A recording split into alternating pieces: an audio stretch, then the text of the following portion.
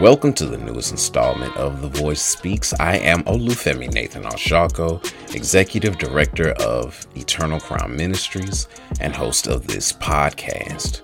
In keeping with our study of David's life, we're picking back up in 2 Samuel chapter 16, and we will go through verses 1 through 4 today with the thought for today's lesson of loyalty.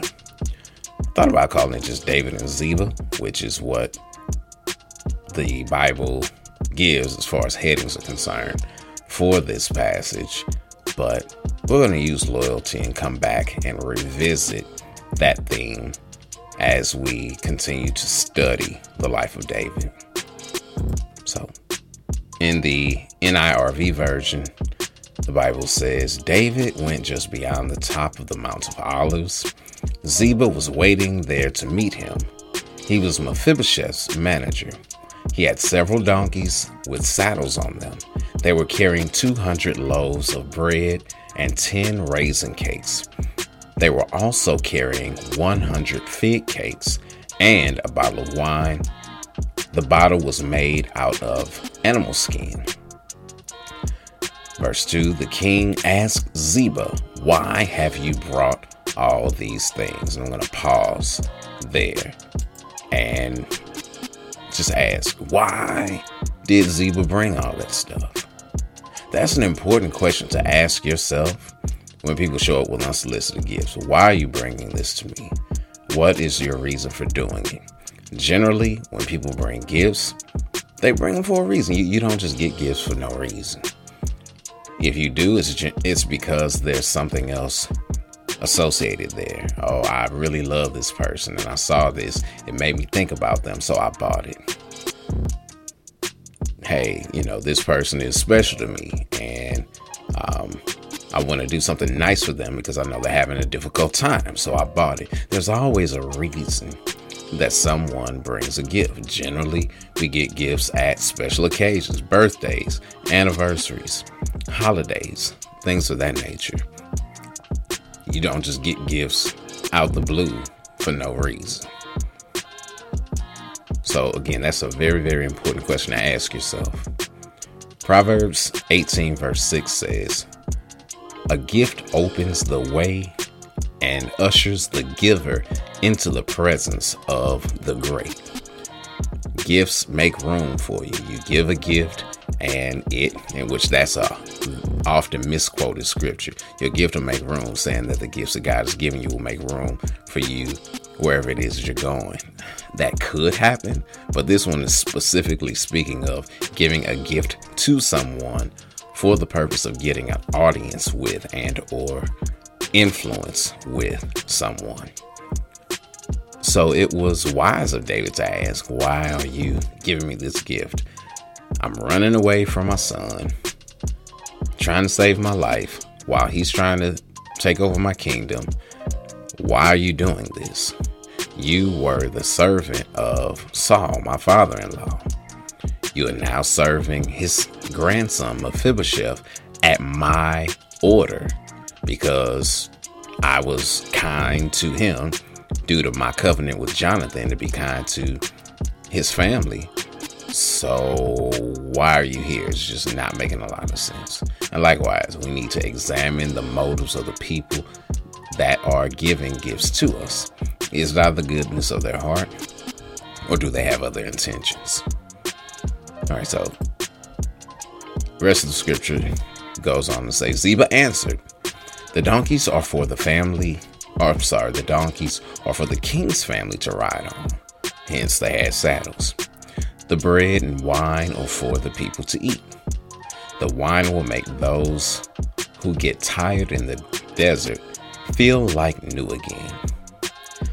Then the king asked, where is your master's grandson, Mephibosheth?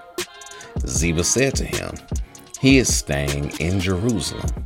He thinks, today the Israelites will cause me to rule once again over my grandfather Saul's kingdom.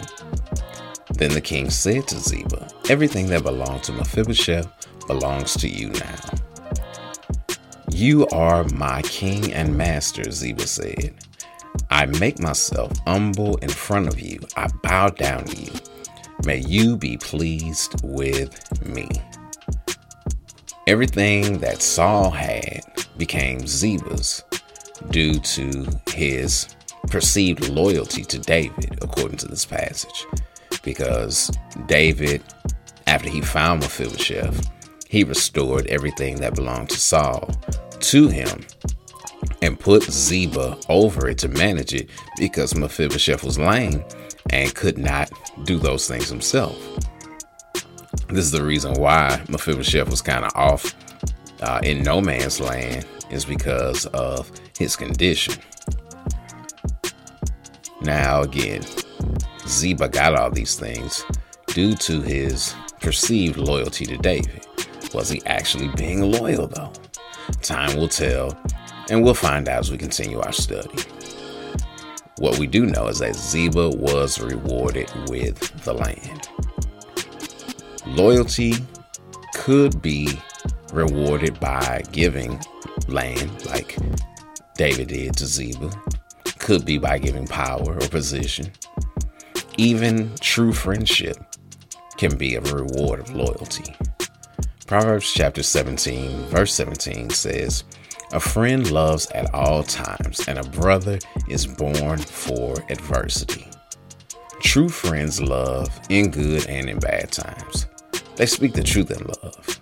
They're not looking for anything from you but your friendship. That's a true friend. When all they're looking for is your friendship, you got a real friend. And those are the people who are worthy of your loyalty. So key points from today's lesson. When people bring you unsolicited gifts, ask yourself and ask the person, why are you doing this? That is a valid question. It's a responsible question. And it's not a question that you should be shy to ask. There's a purpose. Everyone has a purpose for giving a gift. What that purpose is gets uncovered in time. Their answer can kind of help to uncover those things too, because if they have ulterior motives, sometimes they can be found out by how they're answering. Then when they answer, examine it. Does it make sense? Could their motives be different? Something about Ziba's answer didn't quite make sense to me as I was going over this earlier. He said that Mephibosheth thought, now I can get back everything that was my grandfather's. I can rule. He was lame. And if he was going to rule, he had a lot of time to do that before David got into the kingdom.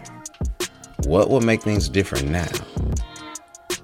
And how would he think that he'd have the ability to rule when the person who's been charged with being his caretaker leaves him? Something about that just doesn't make a lot of sense. Again, we'll learn more as we continue to study the life of David. Last but not least, loyalty is honorable and should be rewarded. So Selah, pause, and think about this.